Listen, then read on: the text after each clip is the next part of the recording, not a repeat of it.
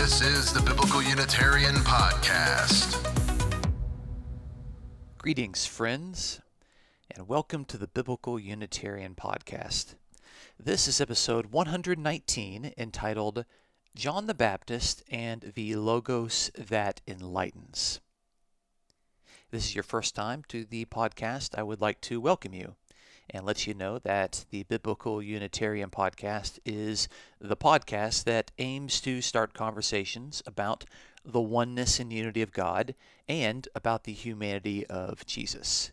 If you are a regular listener to the podcast, thank you for supporting the show and welcome back. My name is Dustin Smith. As always, I will be your host. The prologue of the Gospel of John is a popular passage for teaching, discussion, and speculation about its subject, which is the personified Logos of God. However, the 18 verses of the prologue are not all equally interesting to interpreters. This episode will look past the opening 3 verses of the prologue to examine how the personified Logos of God is depicted in verses 4 through 8, some of the verses that are less interesting to readers. In doing so, we will see the introduction of themes that will become significant in the ongoing narrative of the fourth gospel. Themes like life, light, darkness, and the testimony of John the Baptist. How does the personified Logos of God, which was formally framed in terms of the Genesis creation, continue to function in the prologue? What is the significance of light and life? And how do their appearances in the prologue act as introductions for their later appearances in the narrative of the fourth gospel? And why in the world is John the Baptist even mentioned in the prologue? Let's find out on this week's episode of the Biblical Unitarian Podcast. Our first point today is looking at the Logos that functions as light and life. I'll be reading out of John chapter 1, verses 4 through 5. In him was life, and the life was the light of men. The light shines in the darkness, and the darkness did not comprehend it. That's John chapter 1, verses 4 through 5. These 2 verses continue to describe the role of the Logos, which is God's personified speech.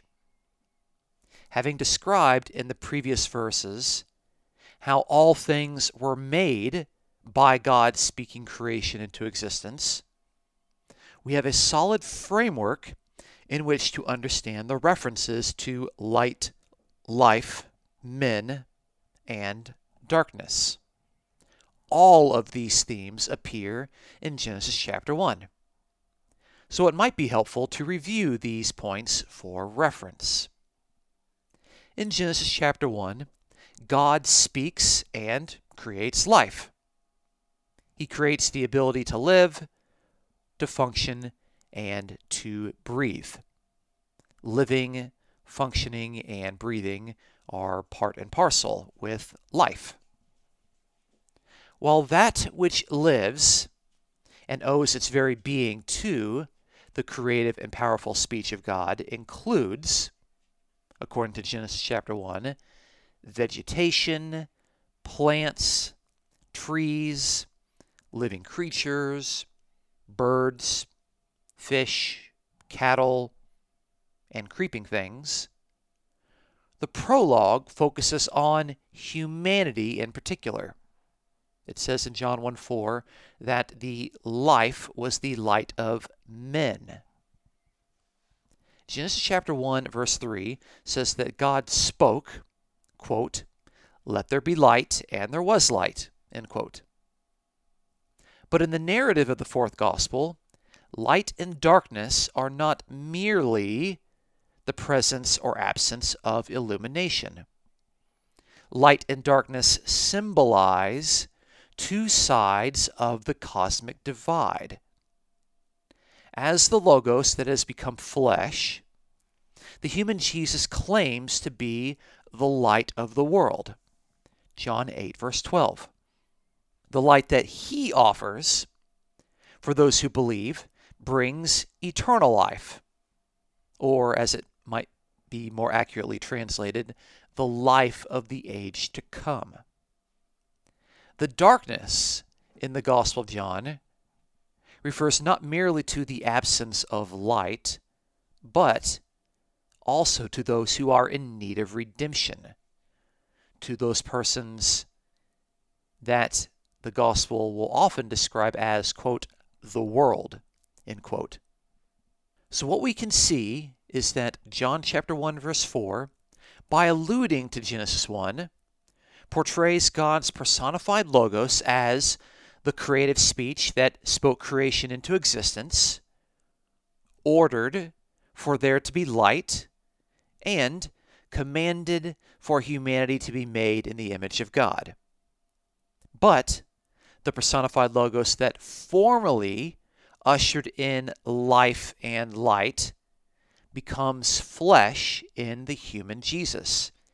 And while remaining the Logos, he declares that he is the light of the world as he speaks forth the words of the Father. These words bring forth eternal life to those who respond with belief. In other words, the portrayal of the Logos in John chapter 1, verse 4 recalls Genesis 1, while at the same time introduces a thematic element that will also appear in the narrative of the fourth gospel.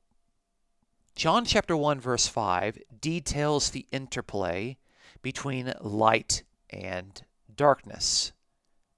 The light shines in the darkness, but the darkness cannot overcome it. Or the verb could be translated as comprehend.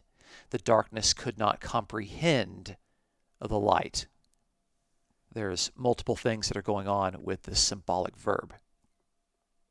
This statement demonstrates something that we already knew from Genesis chapter 1, in that light and darkness are not two opposing yet equal powers.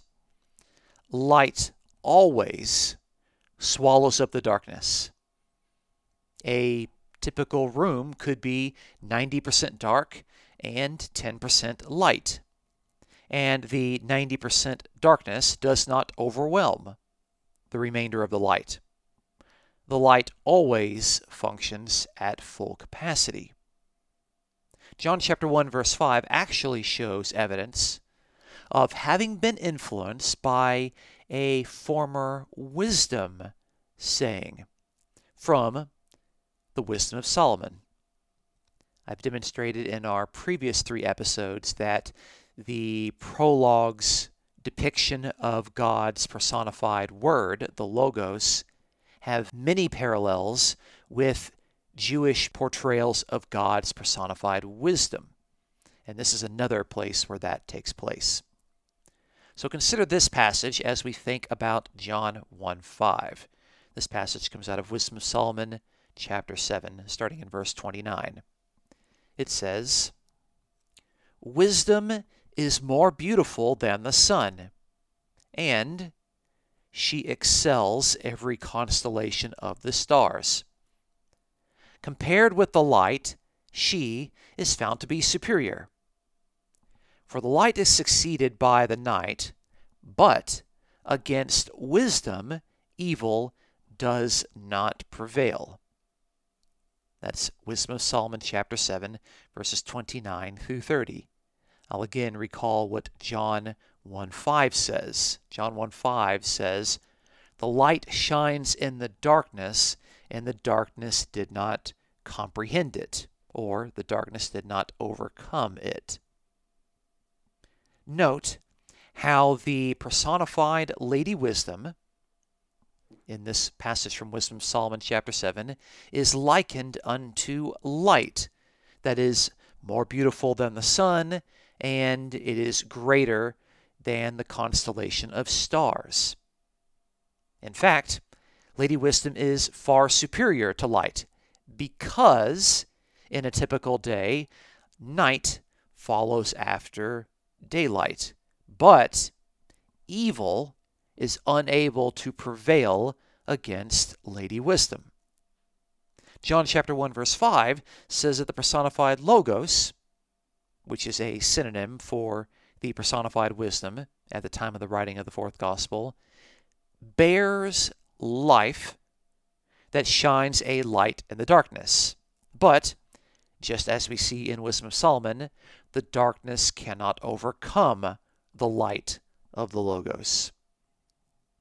There appears to be a consensus among modern specialists and commentators of the Gospel of John that state that John chapter 1 verse 5 has been shaped and influenced by the depiction of God's personified wisdom in this very passage, Wisdom of Solomon chapter 7 verses 29 through 30. This strongly suggests, as I have been arguing for weeks now, that the prologue must be read within the context of Jewish wisdom traditions, especially the portrayal of Lady Wisdom in works like Proverbs and Wisdom of Solomon. And remember, just as the Logos, the Word, is a personification, Lady Wisdom also is a personification. And personifications are not divine persons. As the prologue continues, the theme of the Logos, depicted in terms of light, will persist, while the setting will shift from creation to the beginning of the ministry of John the Baptist. This moves us to our second point. Our second point today is the role of John the Baptist in relation to the Logos. Let's read John chapter 1, starting in verse 6. There came a man sent from God, whose name was John. He came as a witness to testify about the light, so that all might believe through him.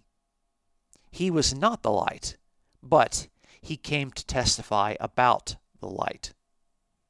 That's John chapter 1, verses 6 through 8. It is actually interesting how John the Baptist is characterized in the fourth gospel. I personally find it easier to simply refer to him as the Baptist, so as to not confuse him with the John to whom many attribute the contents of the fourth gospel. In the fourth gospel, the Baptist basically has one job, which is to bear witness to Jesus. Every single time the Baptist appears in the fourth gospel, he is testifying about Jesus. He is pointing people to Jesus. He is bearing witness to someone other than himself. It is like clockwork. It is ridiculously thematic. So why should readers even listen to the Baptist? And why is he even mentioned in the prologue of the Gospel of John?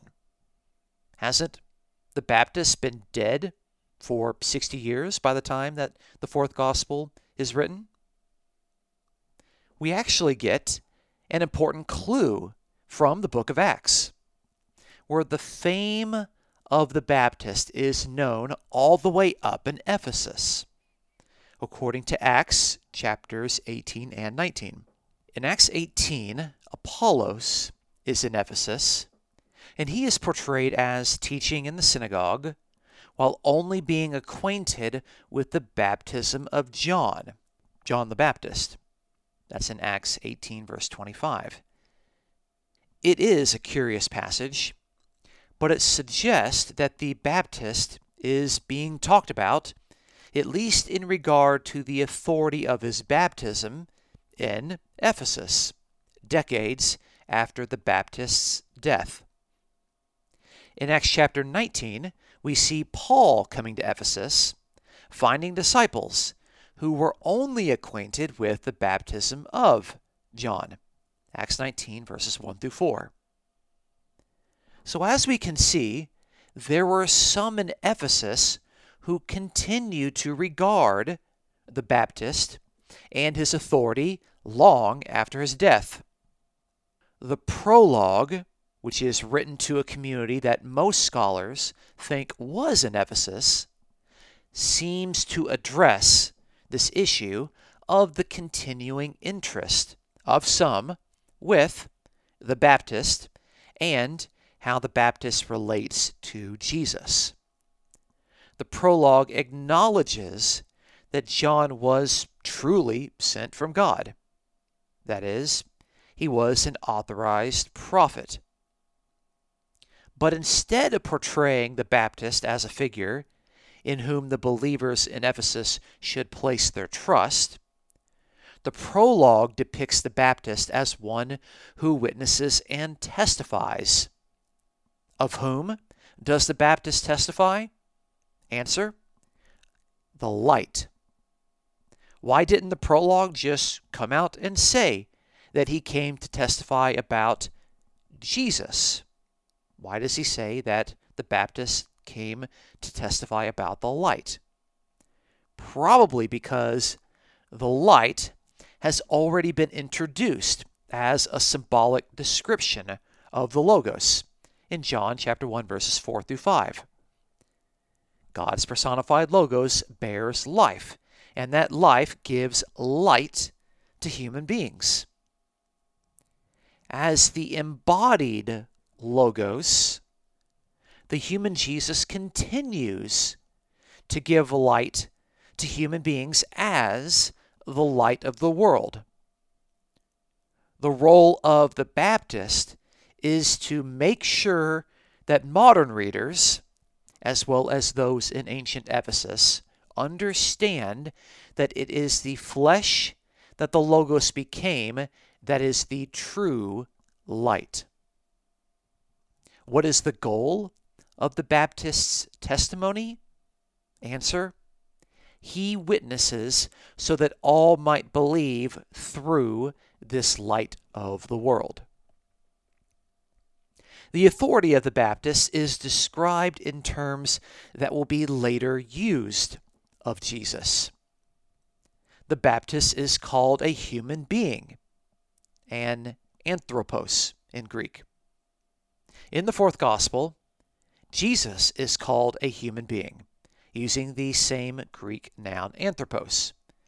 The fourth gospel calls Jesus a human being in John 4:29, 5:12, chapter 7, verse 46, chapter 8, verse 40, chapter 9, verse 11, verse 16, chapter 10, verse 33, chapter 11, verses 47, verse 50, chapter 18, verses 14, 17, 29, and chapter 19, verse 5.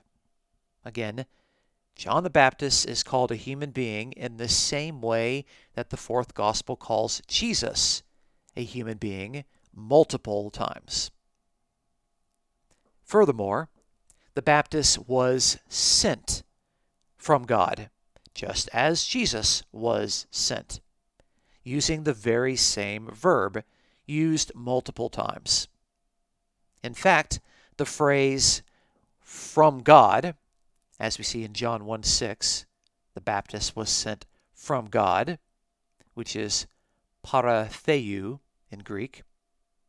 This phrase is used in regard to, guess who?